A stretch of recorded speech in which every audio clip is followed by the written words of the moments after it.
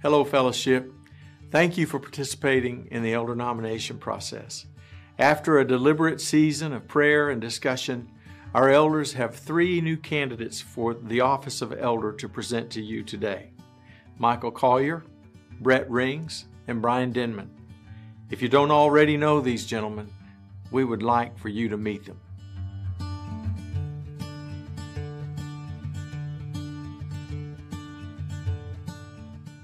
Hello, Fellowship. My name is Michael Collier. My wife Mandy and I have been part of Fellowship Bible Church of Northwest Arkansas for over 20 years, serving mainly as leaders in the community and small group ministries. Mandy and I have been married for 21 years. Our daughter Michaela is 16 years old, and we have a son, Matthias, who will be 14 very soon. One thing that has me jazzed up right now is the growing number of people wanting to worship together again. The pandemic was hard for everyone, but I didn't realize how much I had taken for granted what worshiping together corporately meant to my life. It has been rejuvenating to sing, pray, and listen to the preaching of the Word with more and more people each weekend. I'm excited about the future here at Fellowship, and I'm honored to be nominated as a candidate to serve as one of your elders. Thank you. Hi, Fellowship. My name is Brett Rings, and my wife, Leanne, and I have been married for 34 years. We originally came to Fellowship 21 years ago because of the small groups. Leanne and I strongly believe in the benefits of small groups, where you live life with one another in community. In addition to leading small groups, we are also involved in children's ministry, greeting, and I help coach a group of men in Springdale. I'm both humbled and honored to be nominated as a candidate for elder here at Fellowship. Thank you. Hey, Fellowship. My name is Brian Denman.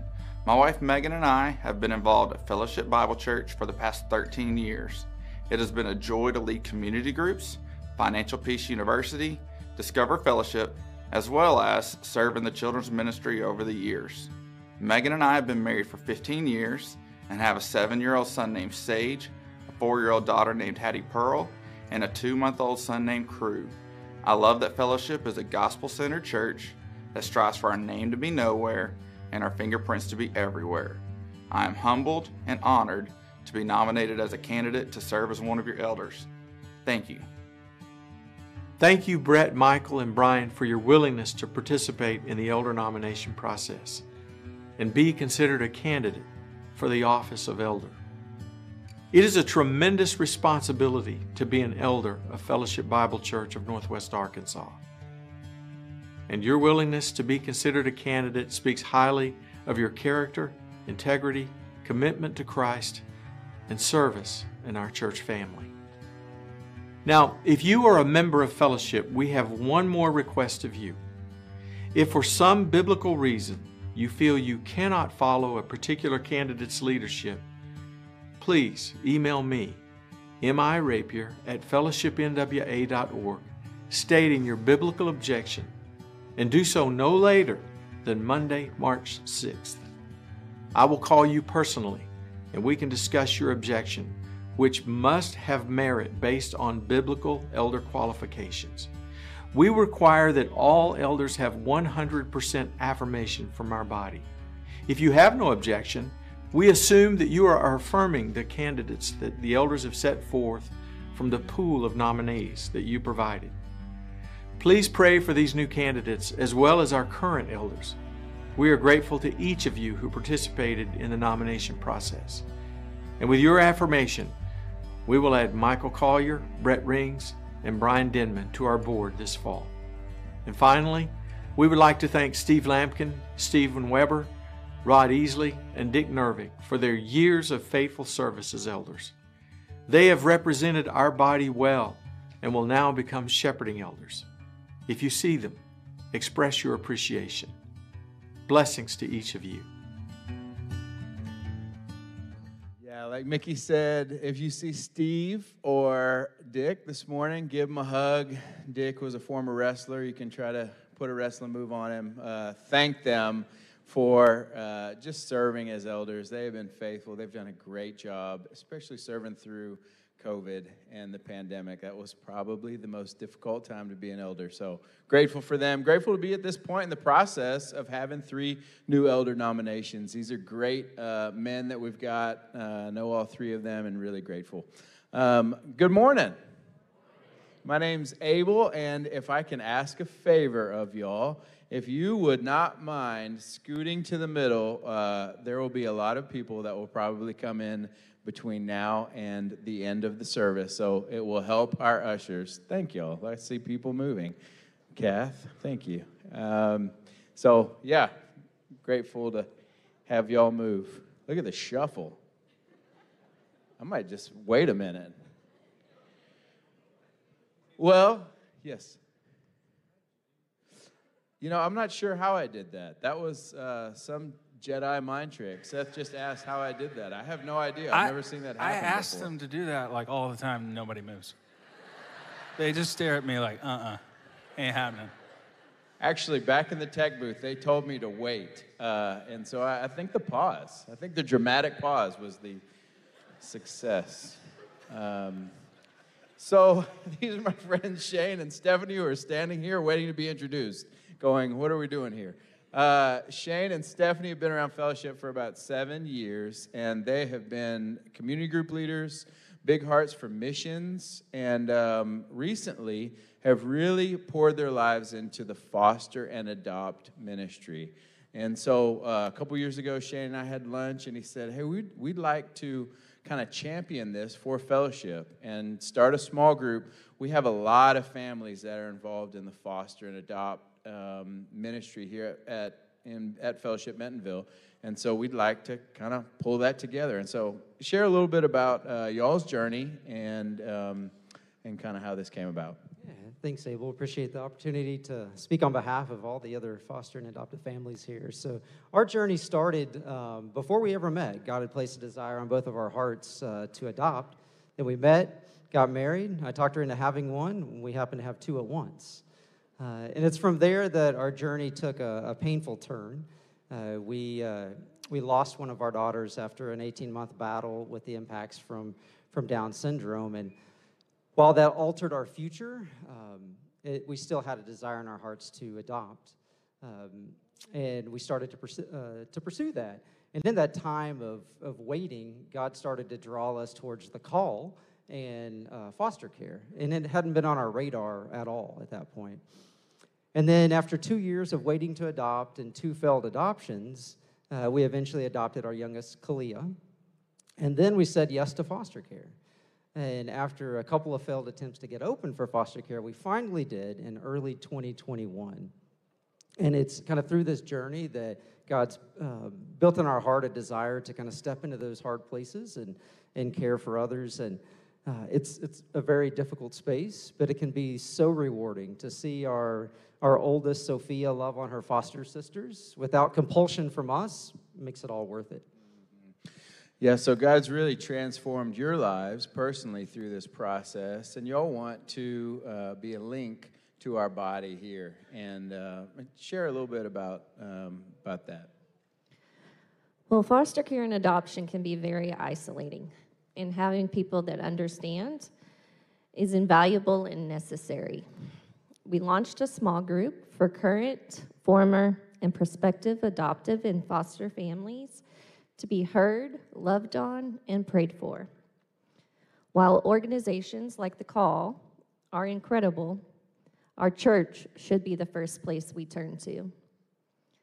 Ultimately, our vision is for foster and adoptive families to be adopted themselves by a community group.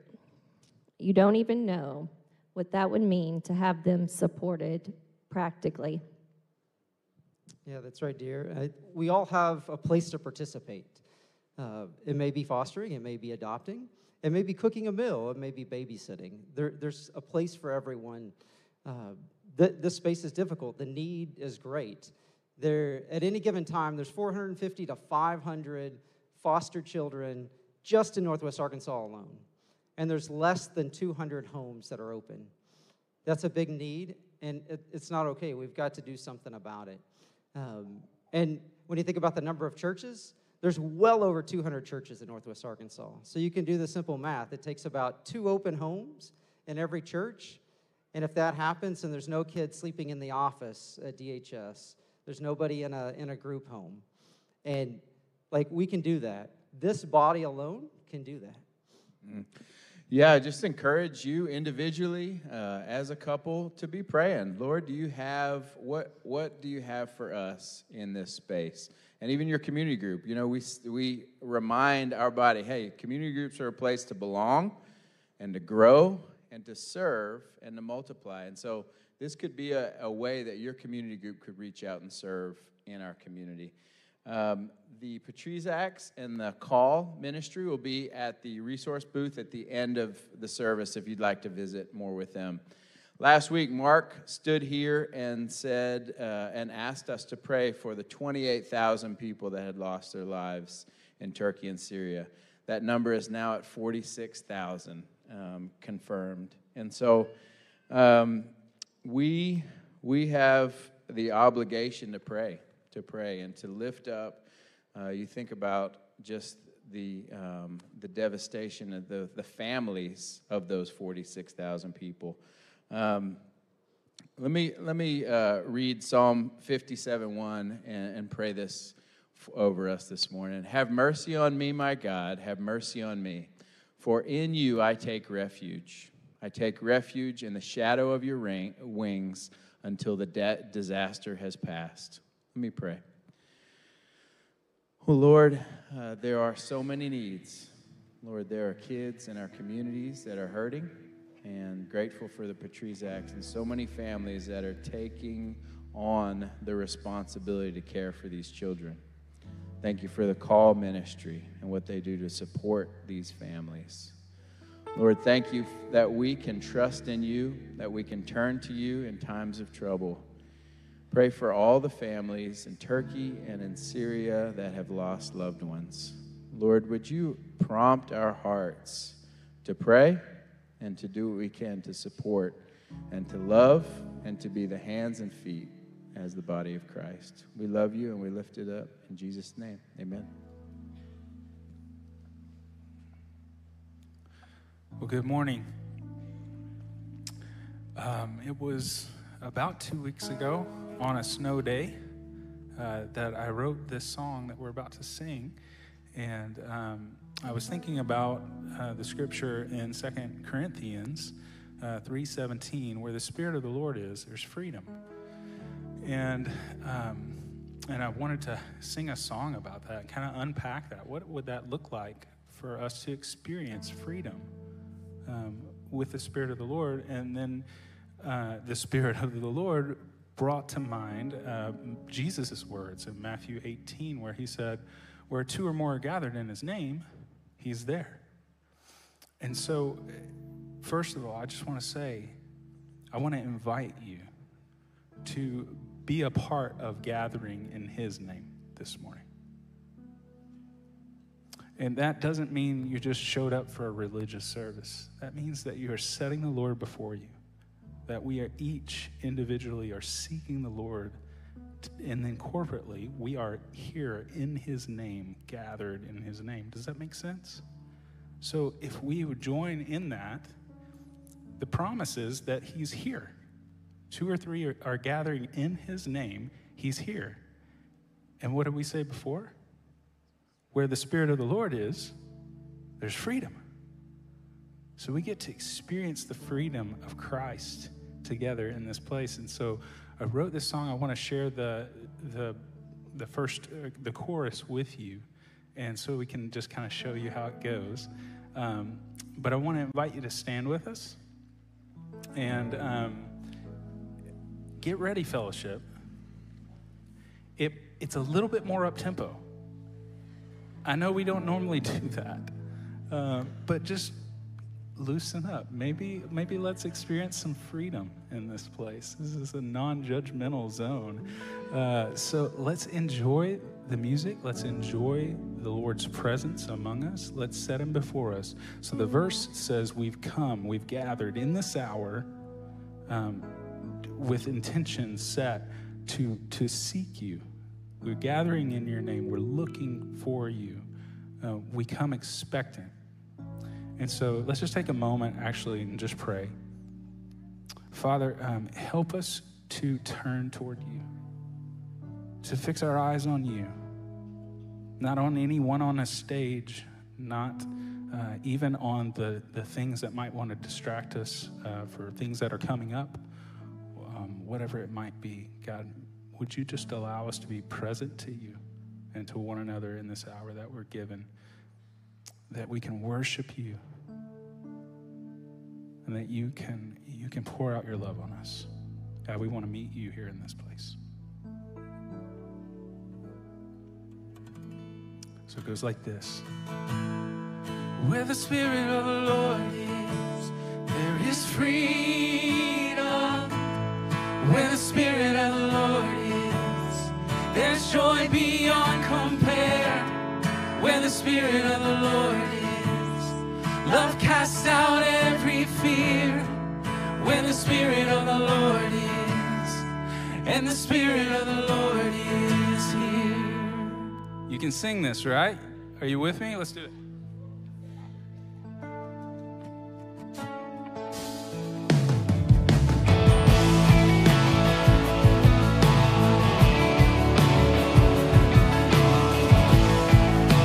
If you need inspiration, just look at Braden on the bass. Where the Spirit of the Lord is, there is freedom. Where the Spirit of the Lord is, there's joy beyond compare. Where the Spirit of the Lord is, love casts out every fear. Where the Spirit of the Lord is, and the Spirit of the Lord is here.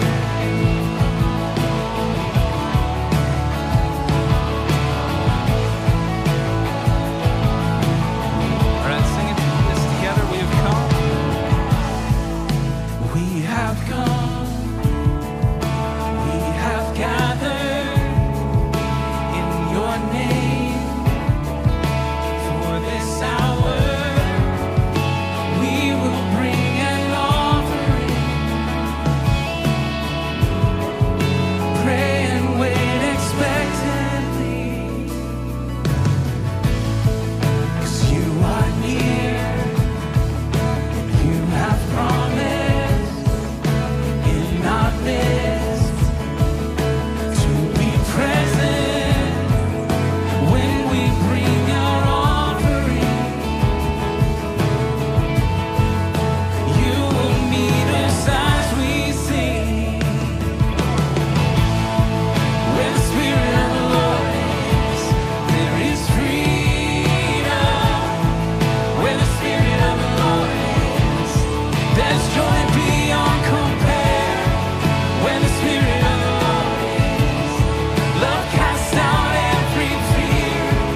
Where the Spirit of the Lord is, and the Spirit of the Lord is here now. In His sanctuary here now. On our praises rising here now. And He's singing over us His never-ending love. And you are here. You are moving in our hearts. Hope is stirring when we put our trust in you. There's no mountain you won't move. And where the Spirit of the Lord is, there is freedom. Where the Spirit of the Lord is, there's joy beyond compare. Where the Spirit of the Lord is, love casts out every fear. Where the Spirit of the Lord is, and the Spirit of the Lord is here now. Set your eyes upon Him here now.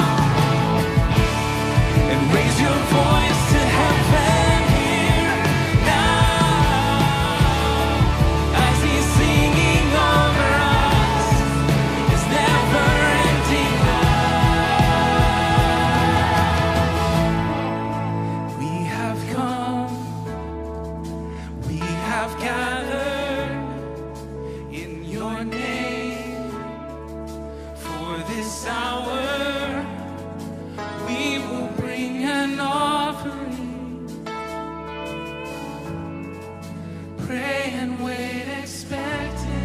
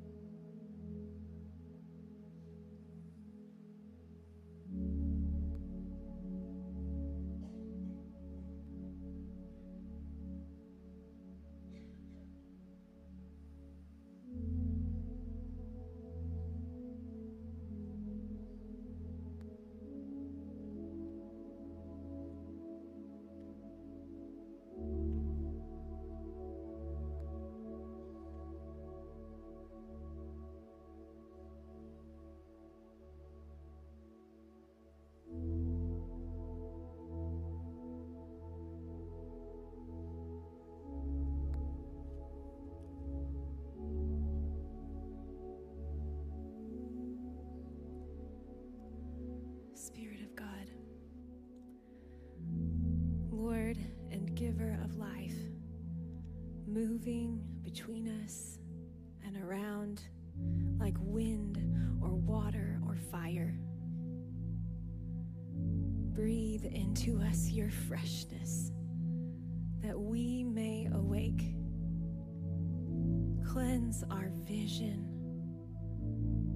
that we may see you more clearly. Kindle our senses, that we may feel you more sharply. And give us courage to live as you would have us live, through Jesus Christ, our Lord. Amen.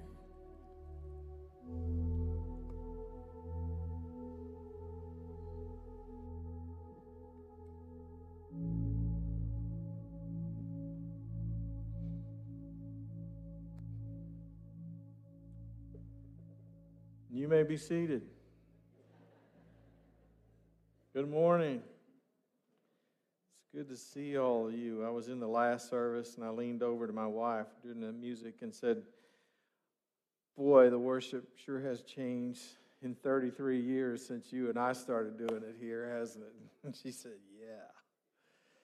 What a beautiful service. And they're not finished. They'll be back at the end with some beautiful songs. You know, I'm curious about something. How many of you are new to fellowship since we opened this campus? Would you raise your hand? Oh, wow. Look around.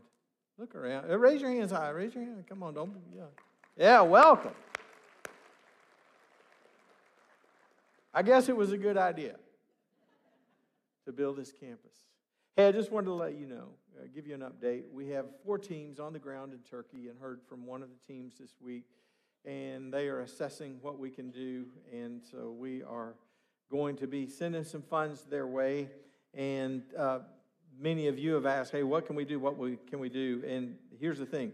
You were so generous to our disaster relief the last time we opened the portal that we already have funds to send to them. We're ready to go. As soon as they tell us what the plan is, we're ready to send funds, and we will. But I'm not going to ask you for more money until we need it, all right? Now, I know that's strange for a church, but I'm not going to ask you for more money until we exhaust that fund, and then we'll let you know and open the portal.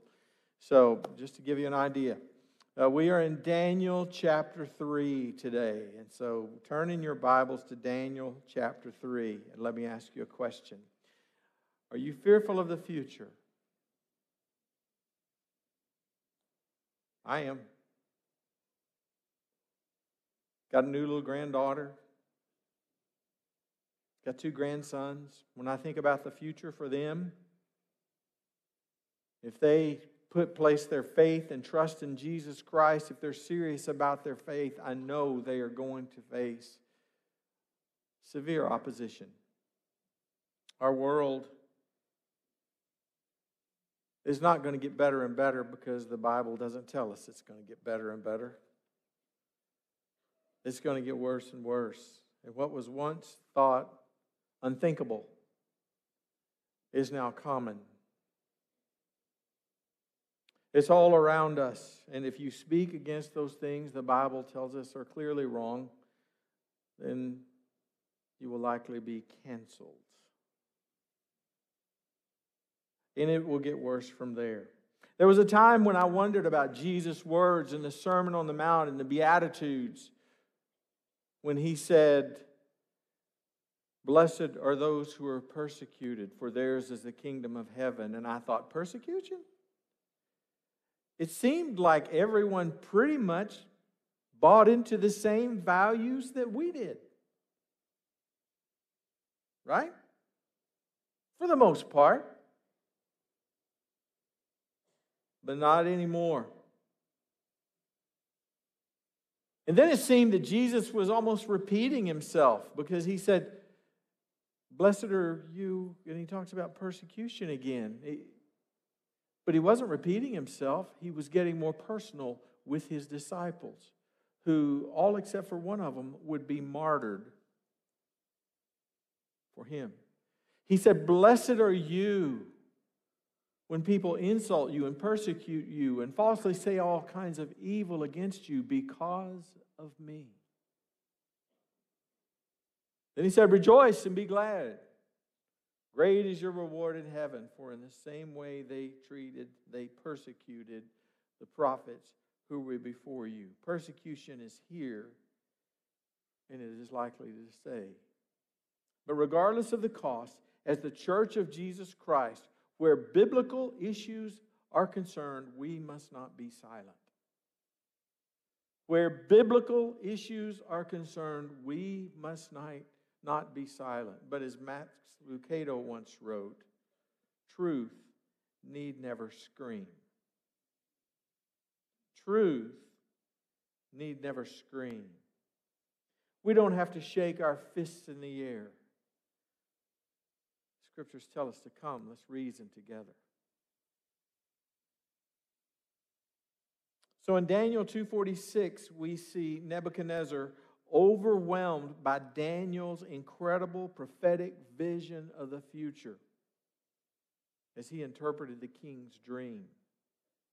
Now, why do we pay attention to somebody like Daniel? That's the Old Testament. Well, I want to give you a little context for that, because in Matthew 24:15, when Jesus was telling his disciples about the terrible things to come, look what he says. So when you see standing in the holy place the abomination that causes desolation spoken of through the prophet Daniel. Let the reader understand. If Jesus thought Daniel's words were important, then so should we. We should give credence to those words. And so the blazing fiery furnace and the lion's den of Daniel, they're not children's stories. They're stories for all of us, and we should listen carefully to what God is saying through those stories to all of us. They're telling us how we should live. And so let's review what Daniel heard Nebuchadnezzar say at the end of chapter 2. King Nebuchadnezzar bowed down before Daniel, and he rewarded him. He acknowledged that Daniel's God was above all gods. He elevated Daniel to a high position in his government. And at Daniel's request, the king promoted Shadrach, Meshach, and Abednego, or, if from VeggieTales, Rack, Shack, and Benny. It's a Benny down here on the second row there. He elevated them to a high position. We meet them in chapter 1 in the company of Daniel as being head and shoulders above everyone else that had been brought from Judah to Babylon. We're told that they were young men without any physical defect, handsome, showing aptitude for every kind of learning, well-informed, quick to understand, qualified to serve in the king's palace. The kind of young man you want your daughter to bring home. These guys were sharp. They were top-notch young men, committed to God, it seems, above all else. And we'll see that they demonstrated unwavering faith in their faithful God. We must maintain unwavering faith in our faithful God. If you don't remember anything else I say today, remember unwavering faith in our faithful God. So we see them in chapter 3. They were tested. King Nebuchadnezzar made an image of gold, 60 cubits high and 6 cubits wide. It was about 100 feet tall. And set it up in the plain of Dura in the province of Babylon. Dura was about 6 miles southeast of Babylon. And he then summoned the satraps, prefects, governors, advisors, treasurers, judges, magistrates, and all other provincial officials to come to the dedication of the image he had set up. From this point forward, I will call them provisional officials. Or maybe I'll just call them the politicians. So all the politicians assembled for the dedication of the image that Nebuchadnezzar had set up, and they stood before it, stood at attention. And then the herald loudly proclaimed, "Nations and peoples of every language, this is what you are commanded to do." Everyone. And as soon as you hear the sound of the horn, flute, zither, lyre, harp, pipe, and all kinds of music, from hereafter known as musical instruments, you must fall down and worship the image of gold that King Nebuchadnezzar has set up. And whoever does not fall down and worship will immediately be thrown into a blazing furnace. Kind of a tough punishment there. And therefore, as soon as they heard the sound of the music, all the nations and peoples of every language fell down and worshiped the image of gold that Nebuchadnezzar had set up. Now, this little game he was playing was sort of like a reverse musical chairs combined with the Hunger Games. You know, if you didn't do it right, then they just killed you in the blazing fiery furnace. He was a brutal man. So they were accused. At this time, some astrologers came forward and denounced the Jews. Why did they call them Jews? Because they were from Judah. And so they were called Jews. They were foreigners living in a land that was not their own, but they were achieving high status. And so there was some jealousy going on here. And they said to King Nebuchadnezzar, "May the king live forever. Your majesty has issued a decree that everyone who hears the sound of the musical instruments must fall down and worship the image of gold. And that whoever does not fall down and worship will be thrown into a blazing furnace. But there are some Jews whom you have set over the affairs of the province of Babylon." Note the hint of jealousy. "Shadrach, Meshach, and Abednego, who pay no attention to you." Well, that's one thing you don't want to do, is ignore the king. "They pay no attention to you, your majesty.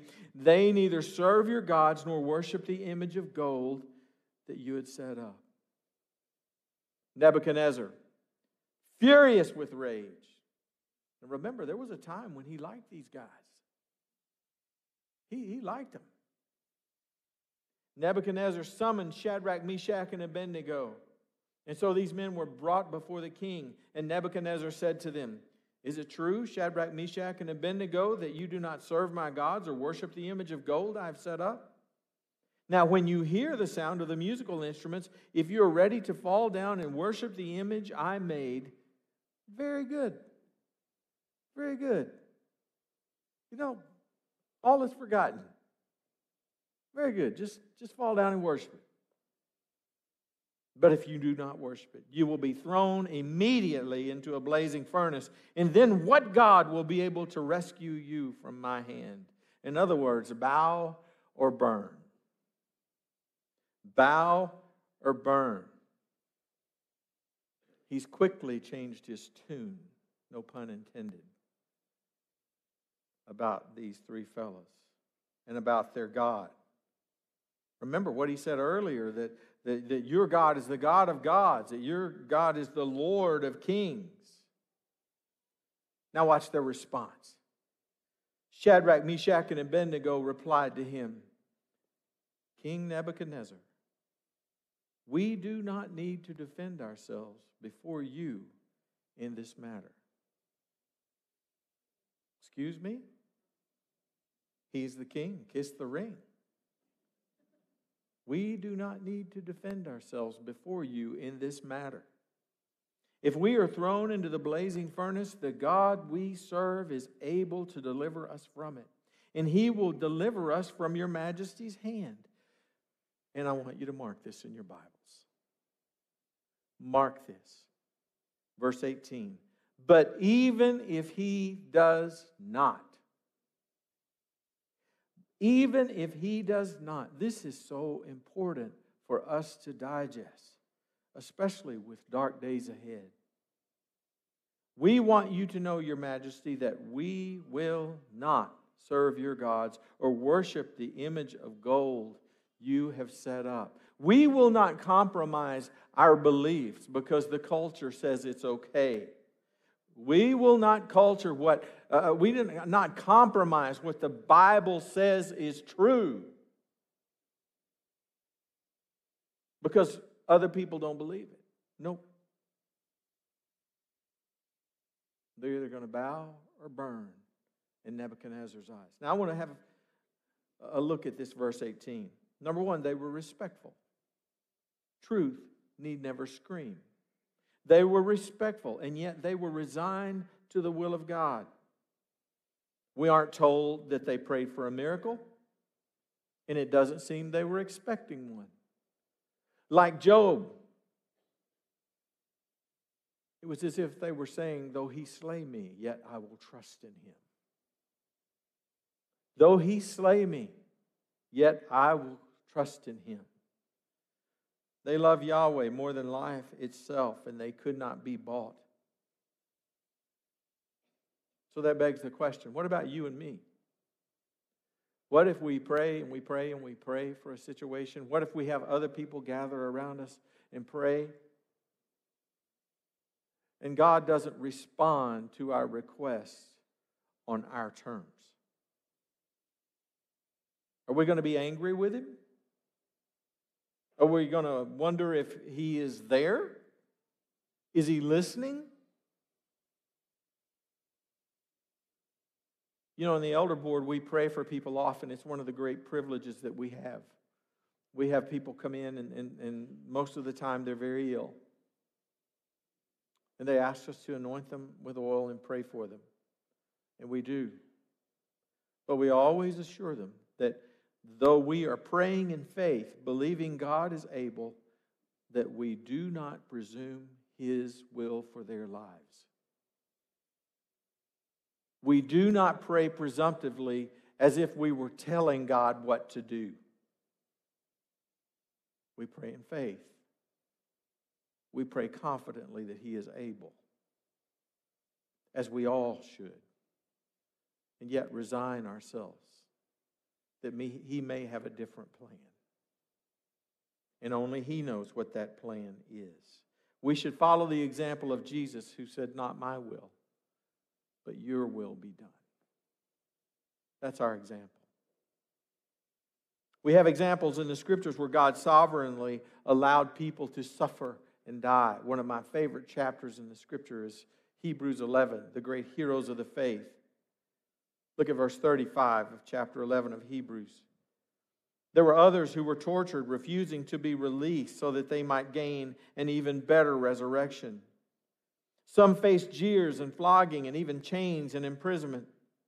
They were put to death by stoning. They were sawed in two. They were killed by the sword. They went about in sheepskins and goatskins, destitute, persecuted, and mistreated. The world was not worthy of them.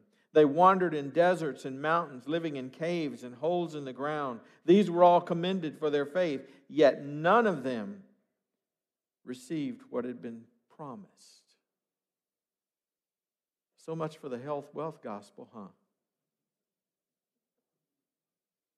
Yeah. Persecution was real then, and it's real now. Martyrs through the century have died with great faith, knowing that they believed in a God who could save them if it was his will. Sometimes he did. Sometimes he does heal. But sometimes it's on the other side. Okay, get your camera ready because I'm about to show you a QR code in just a moment. The World Watch List for 2023 has just been released. The World Watch List is data that's kept up of the countries, the 50 countries in the world where Christians are most likely to be persecuted. And I keep this list on my prayer list, and I will take 3 or 4 countries every day and pray faithfully for them. I pray that the Holy Spirit will move through those countries, that the leaders there, that God would speak to them, that they would have dreams and visions, that they would stop persecuting Christians. I pray for the Christians there, that they would have courage as they stand strong for the gospel. And as you go to their website, you can click on one of these countries, and it will give you information for prayer. Now, have your phone ready because here's the QR code coming up. You can go to this QR code. It will take you right to the list. I want to encourage you, for those who are persecuted for Christ around the world, they are counting on our prayers. They need our prayers, and we believe the effectual, fervent prayer of the righteous makes a big difference. That's a promise of Scripture. So they were sentenced. Verse 19. You know, we just say their names, Shadrach, Meshach, and Abednego. And it's not that personal. But put a face on there. Greg, think about, what if this were Brody? What if Brody were one of these boys? What if it was one of your sons or daughters who are about to be thrown into the fiery furnace? What would you do? Would you get on your knees and cry to the king to spare their lives?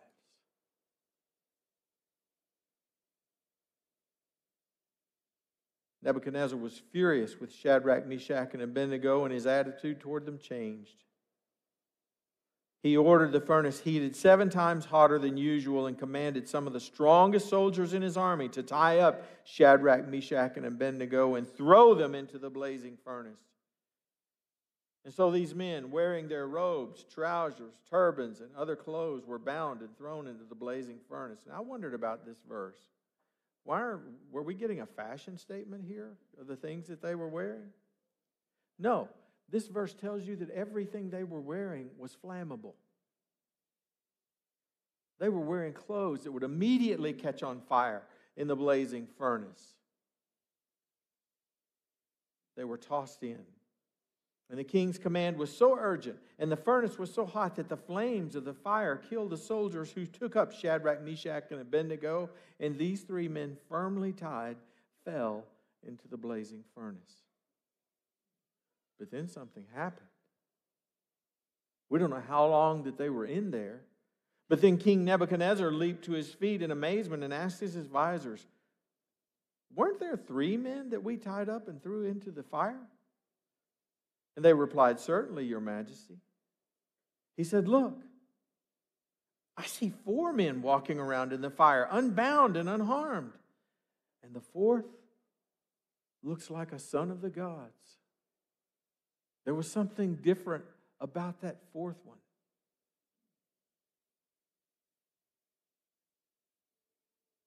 Nebuchadnezzar then approached the opening of the blazing furnace and shouted, "Shadrach, Meshach, and Abednego, servants of the Most High God." Oh, he's changed his tune again, hasn't he? "Servants of the Most High God, come out, come here." He seems relieved and excited by what he sees. And so Shadrach, Meshach, and Abednego come out of the fire. And the satraps, prefects, governors, and royal advisors crowded around them. And they saw that the fire had not harmed their bodies, nor was a hair of their heads singed. Their robes were not scorched, and there was no smell of fire on them. You can almost picture those accusers sniffing them. Do they smell like fire? Do they smell like Boy Scouts after a weekend camp out? No. There was no smell of smoke or fire or no hint that they had been in the flames. No effect at all. Then Nebuchadnezzar said, "Praise be to the God of Shadrach, Meshach, and Abednego, who has sent his angel and rescued his servants. They trusted in him and defied the king's command and were willing to give up their lives rather than serve or worship any god except their own God. Therefore, I decree that the people of any nation or language who say anything against the God of Shadrach, Meshach, and Abednego be cut into pieces and their houses be turned into piles of rubble." He was a violent man, barbaric man. "For no other God can save in this way." And then the king promoted Shadrach, Meshach, and Abednego in the province of Babylon. Let's look at the summary from Nebuchadnezzar himself. Praise God. He sent an angel and rescued his servants. They trusted God and defied the king's command. And they were willing to give up their lives rather than serve any god but their own.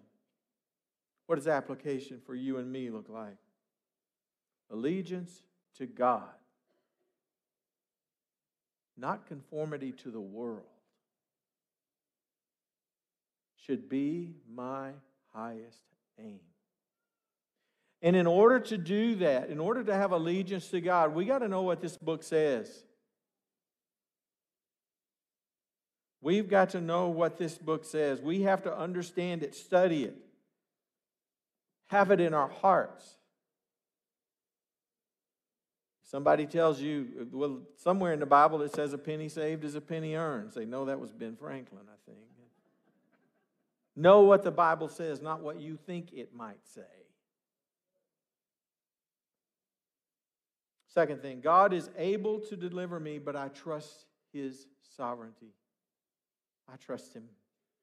No matter how my heart is broken, no matter how afraid I am at the circumstances around me, I trust You.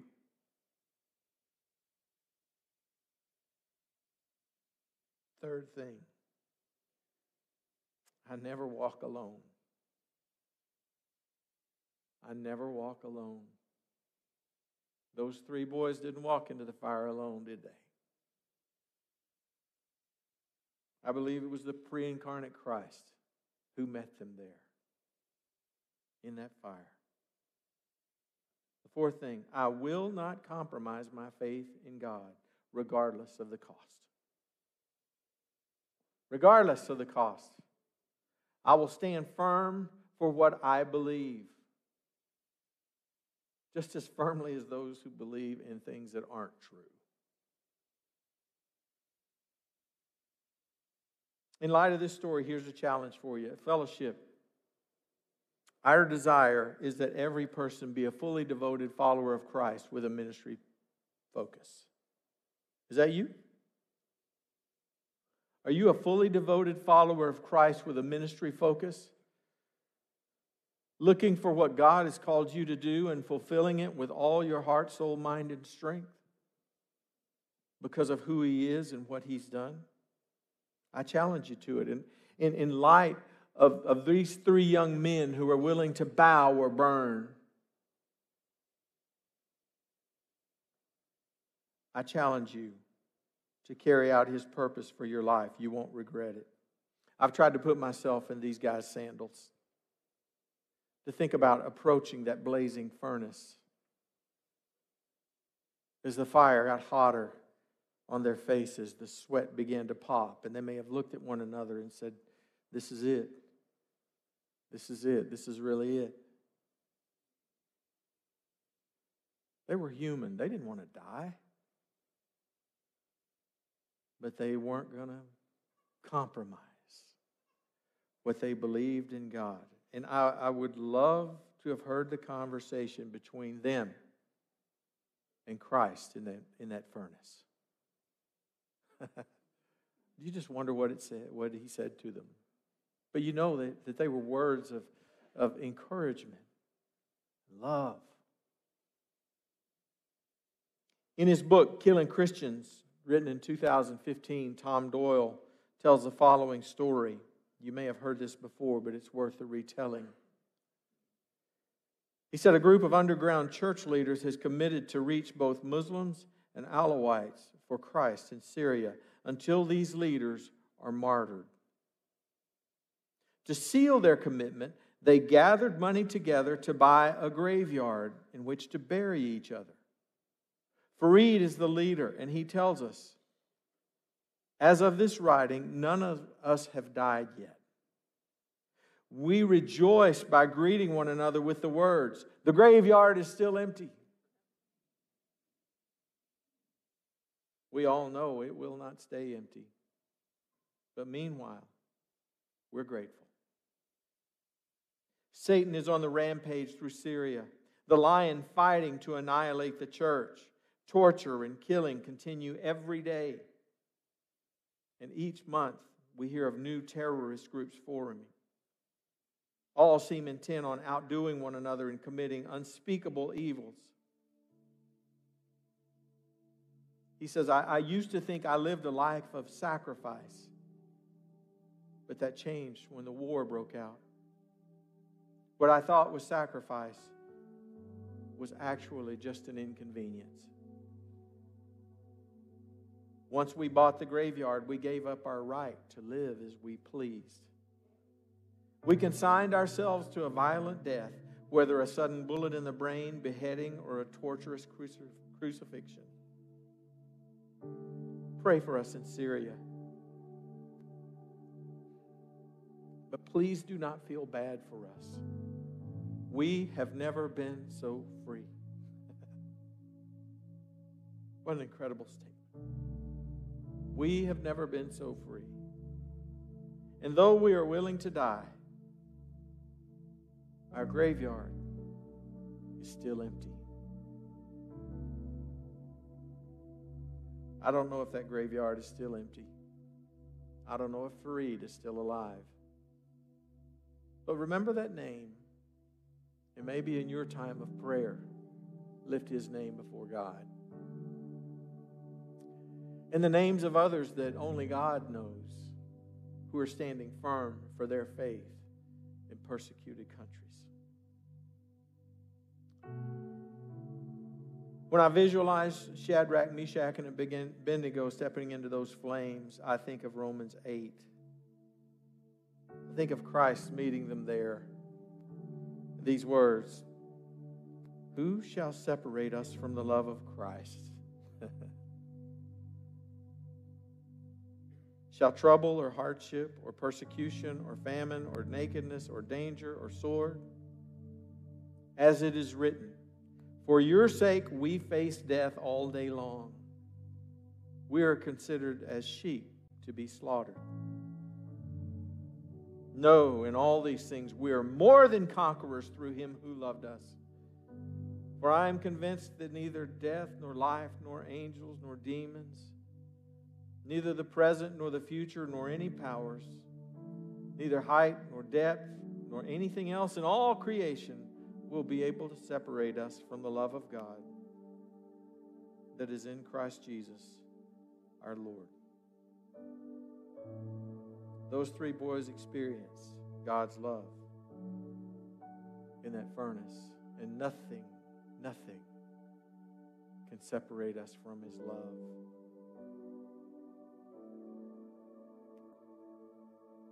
Except us.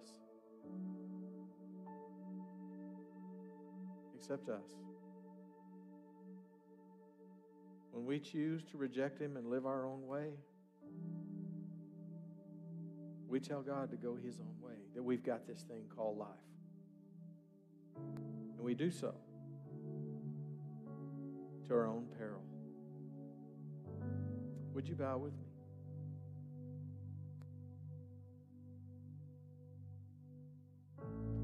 Babby Mason wrote these words a long time ago. It was a song that said, what can separate you from the precious love of God? Who could ever come against his strong and perfect love? So when you're in the valley and your nights are cold and lonely, the darkest hour is just before the dawn. Remember, nothing, absolutely nothing, could separate you from God's love. Oh, dear God and Father, inspire us today through the lives of these three as our world continues to change, just like Fareed's did, where we've only experienced inconvenience. In the future, it may be much worse than that.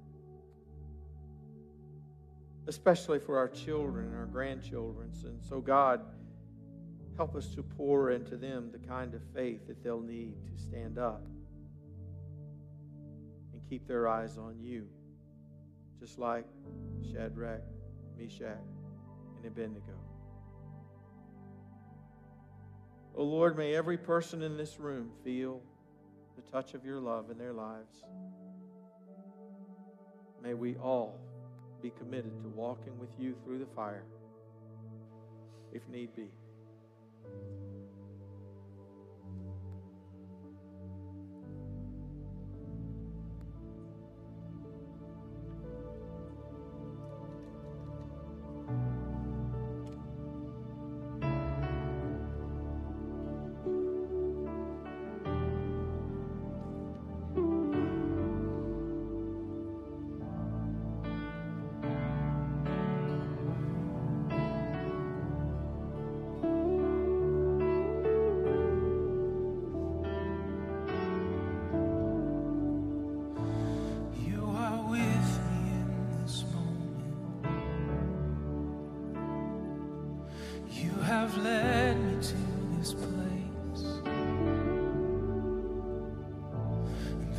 darkness round me closes,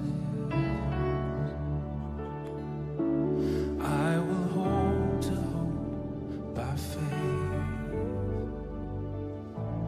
Your love never let me go, never let me go. Your goodness is steadfast love that never lets me go. You'll never let me go. Your goodness is steadfast love.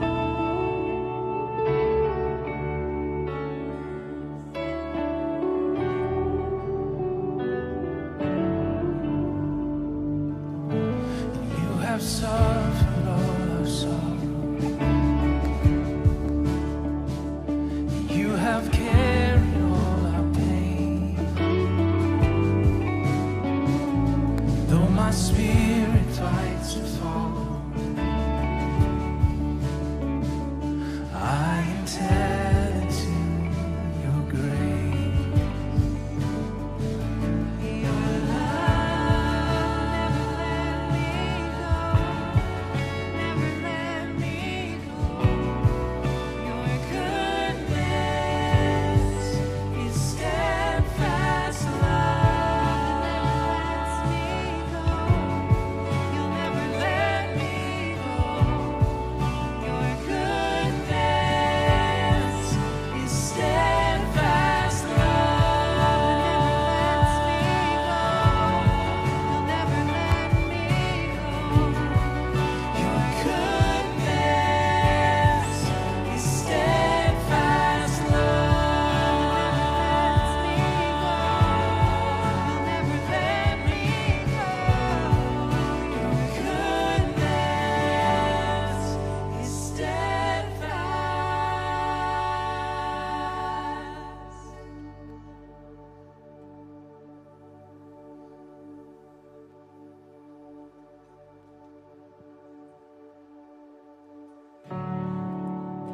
Fellowship, will you stand and declare this with me? Christ is our firm foundation. Christ is my firm foundation. The rock on which I stand when everything around me is shaken. I've never been more glad that I put my faith in Jesus. He's never let me down. He's faithful through generations. So why would he fail now? He won't. He won't. And I've still got joy in chaos. I've got peace that makes no sense. So I won't be going under. I'm not held by my own strength, 'cause I built my life on